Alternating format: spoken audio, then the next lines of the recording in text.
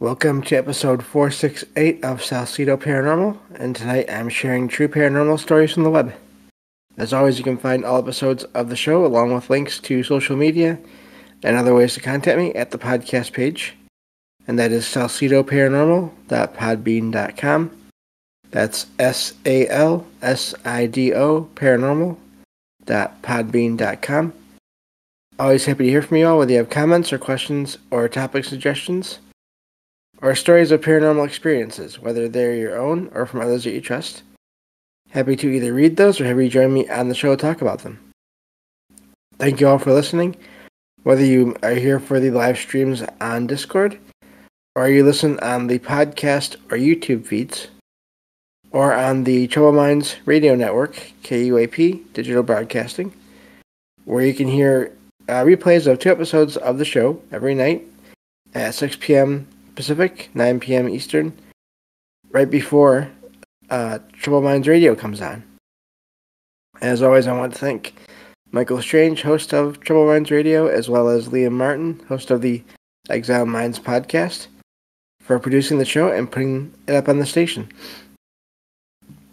If you'd like to help the show, there are some different ways to do that. All help is always appreciated and never expected, but that's anything that you can do to help get the show out there more is definitely a good thing. You can always share the show with others, and or rate and review the show on your podcast platform of choice. Also, I've written some paranormal fiction and nonfiction books you can check out over on Amazon. I also have a Patreon page, and there will always be at least one episode per month over there of this kind of a show, True Paranormal Stories from the Web, available to all membership tiers, and hopefully as the show goes on, there'll be more of those each month. I would love to do at least one a week. We'll see how that goes.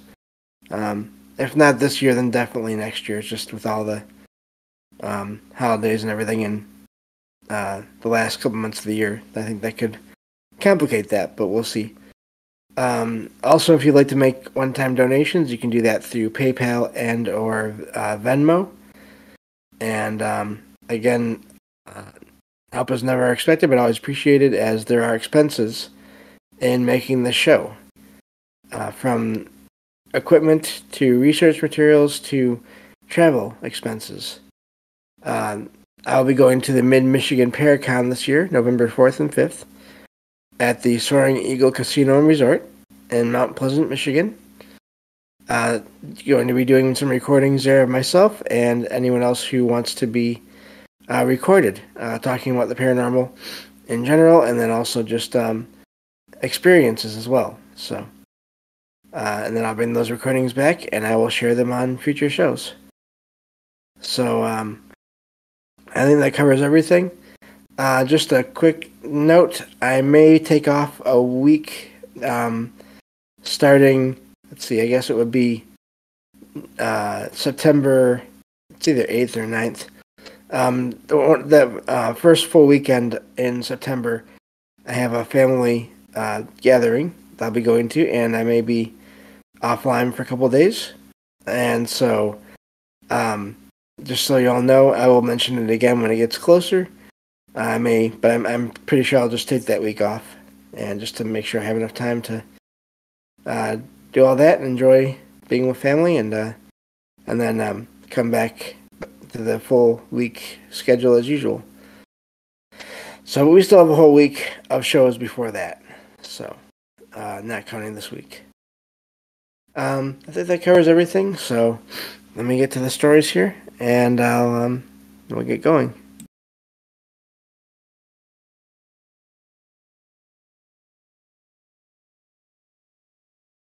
Okay, so this first story says, let me see. Okay, my aunt lived with my parents and I for 16 years and passed away recently. Since then, we have all sensed her presence here. Still, I seem to have more experiences than my parents. About a week after her death, I felt a light tap on my back.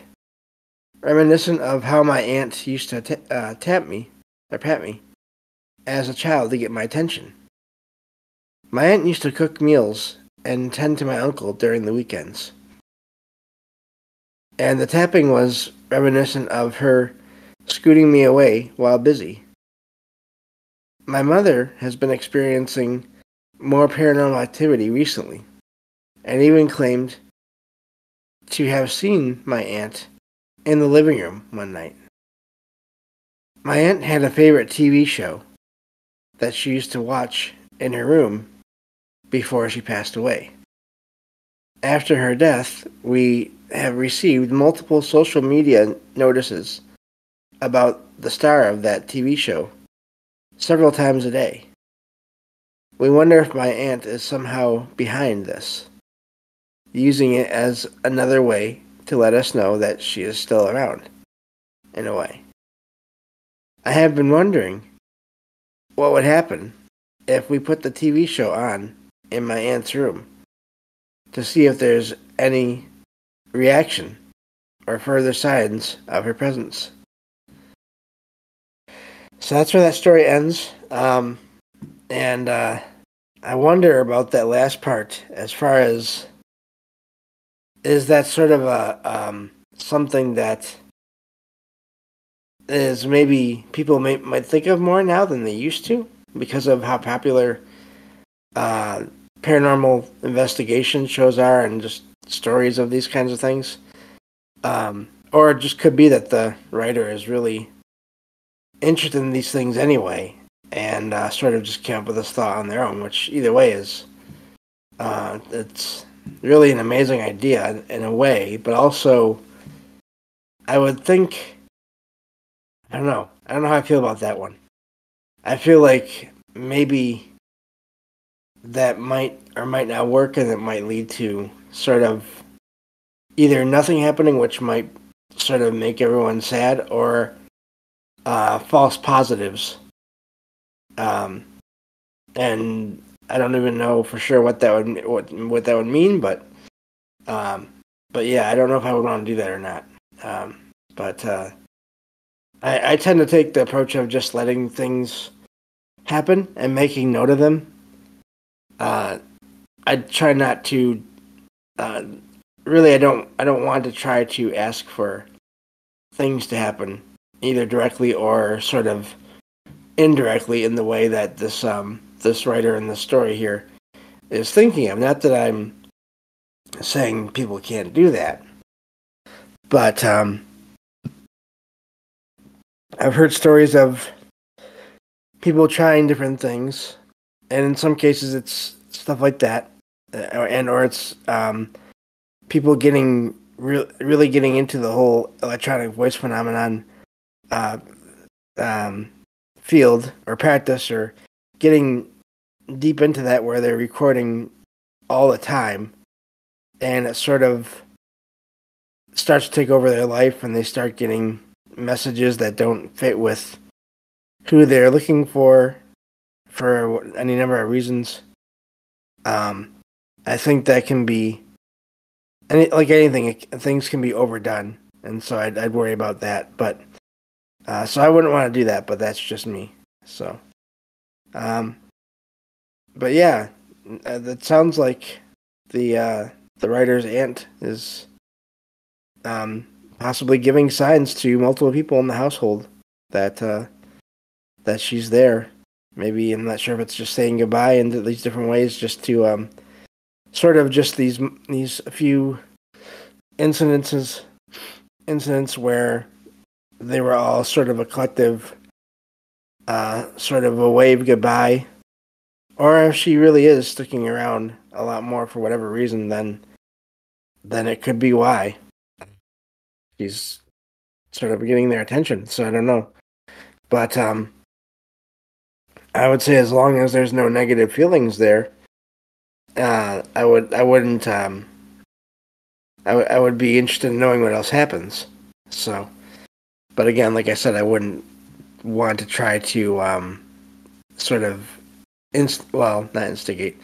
I wouldn't want to try to get more activity going. Is I guess what I would say to that. So. Anyway, moving on to the next story here.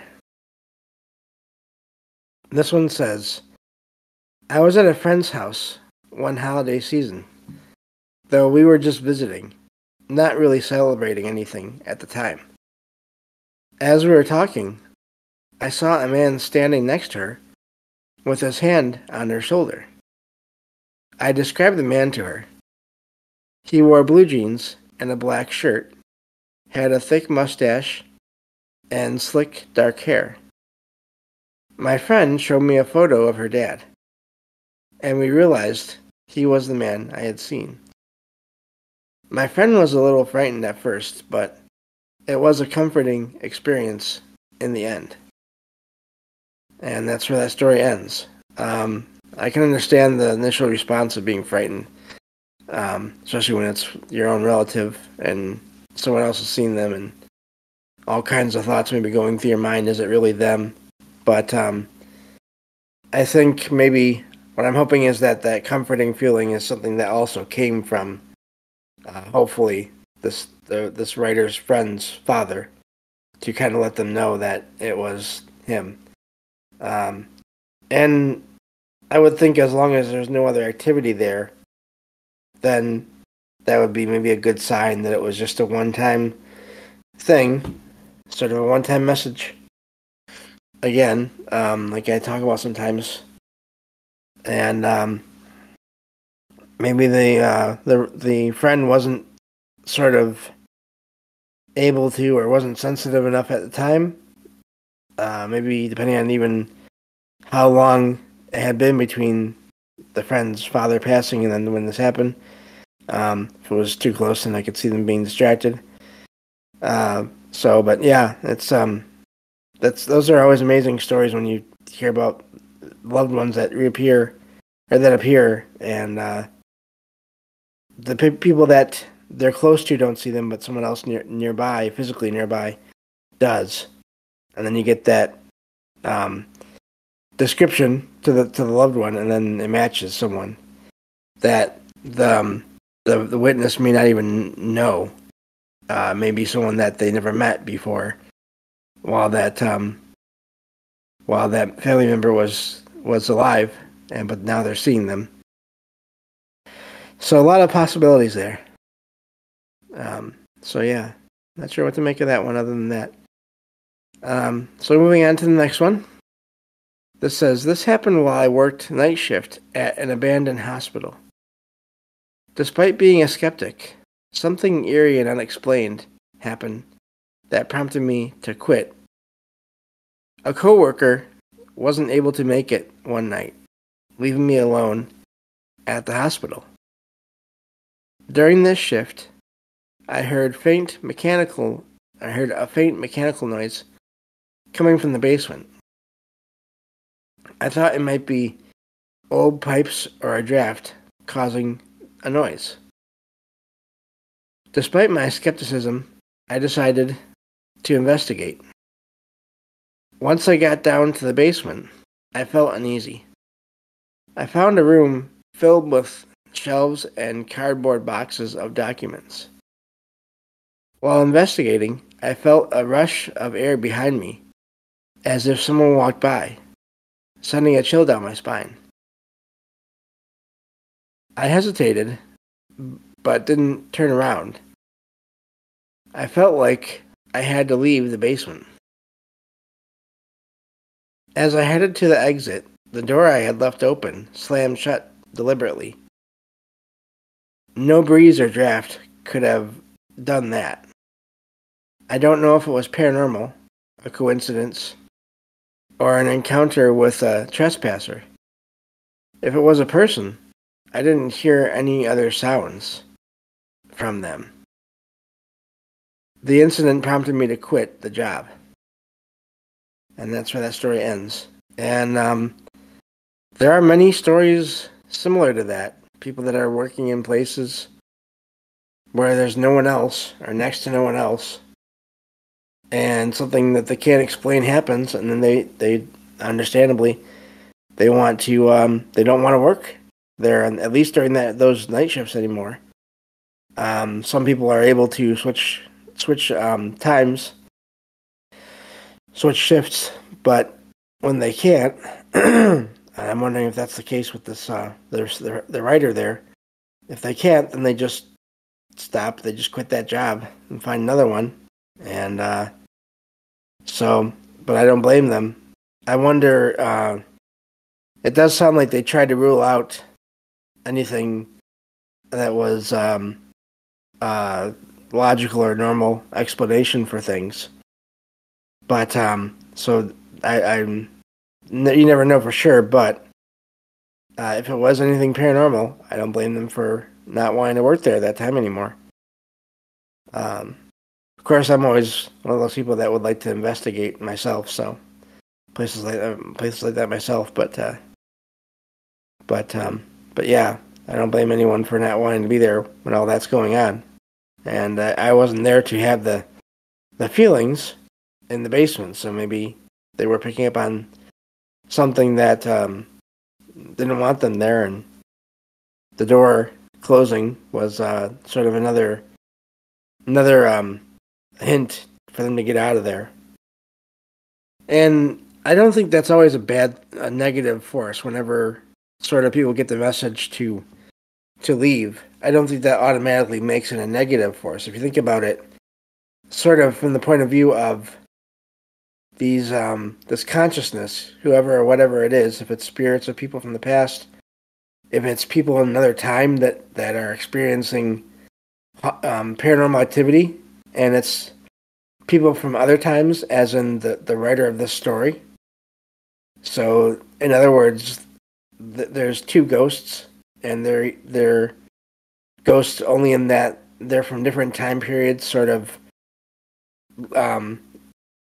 in the same area and causing things to happen for each other that they can't explain. But they've kind of figured out what's going on.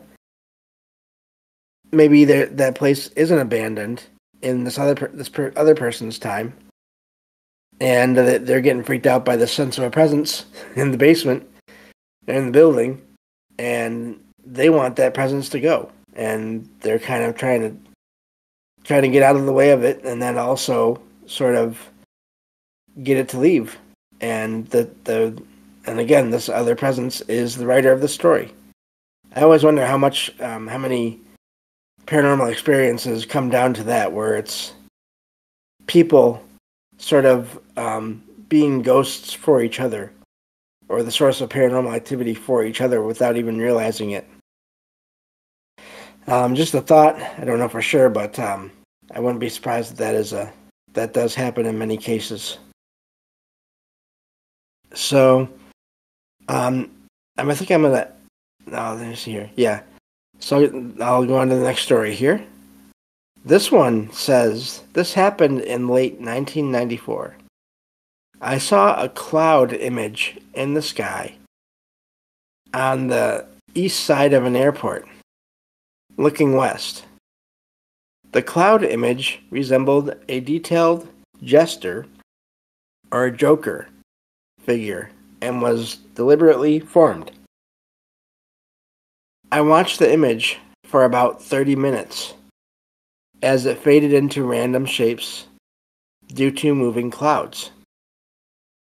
As far as I could tell, the image height was around 5 miles, possibly starting at 3,000 feet and extending up to 8,000 feet or more. I don't know about those numbers, but still. Just stepping out of the story for a second, it does sound like it was this massive figure in the sky made of clouds. Getting back into the story here. The shape seemed to have three-dimensional features. This happened in the middle of the day. I wonder about the creation of the image. Are tools like cloudbusters or other technology from space, or using RF signals, responsible for the size and detail? I didn't have a camera at the time, as smartphones didn't exist in 1994, and I was working without easy access to a disposable camera. I wonder if anyone else has seen a similar gesture, in quotation marks there, cloud image. So, and that's where that story ends. I've heard of some odd, um, where people sort of, like the idea of pareidolia, I believe, where people see images in the clouds and they sort of look like things to them. Um, just different animals, whatever, different shapes, airplanes even. There's even clouds I've heard of where they look like flying saucers, but they're just clouds, but they're massive. But this doesn't sound like any of that. It sounds like they're saying this was again a detailed image of a trickster in a way. I wonder if that has something to do with it. If it is some consciousness, some energy that's sort of making this giant image of its purpose there. I have no idea, and of course, I like how the writer points out.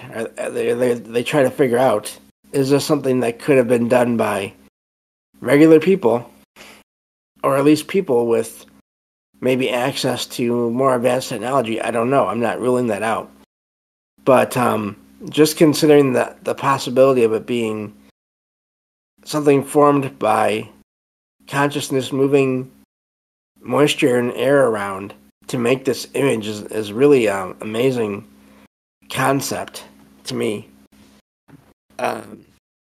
Because then does that mean that when we see other shapes in the sky that are clouds, or even you hear about clouds where they light up for no apparent reason, or there's sightings of UFOs, sightings of lights, or even craft that seem to come into or go out of clouds, or both, is that cloud sort of also being manipulated by whatever is passing behind it, whether it's going into or coming out of it?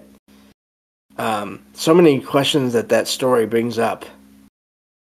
And again, is that, would that be considered a sort of a manipulation of the weather?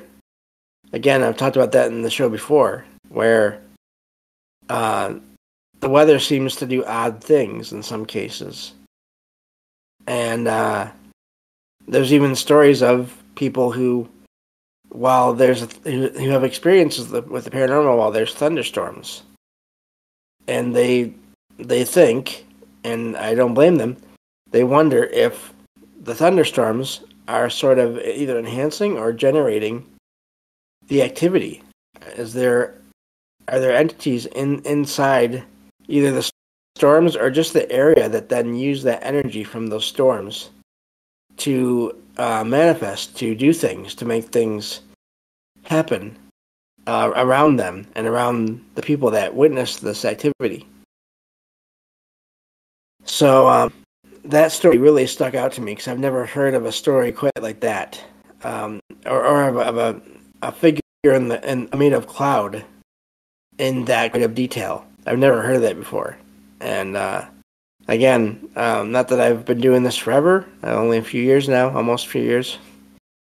But it's still really, I had to read that story a couple of times when I first found it, because it was just a shock to hear that kind of a story. So, but that's all the time we have for today. Thank you all for listening. And I'll talk to you all in the next episode of Salcedo Paranormal. Take care.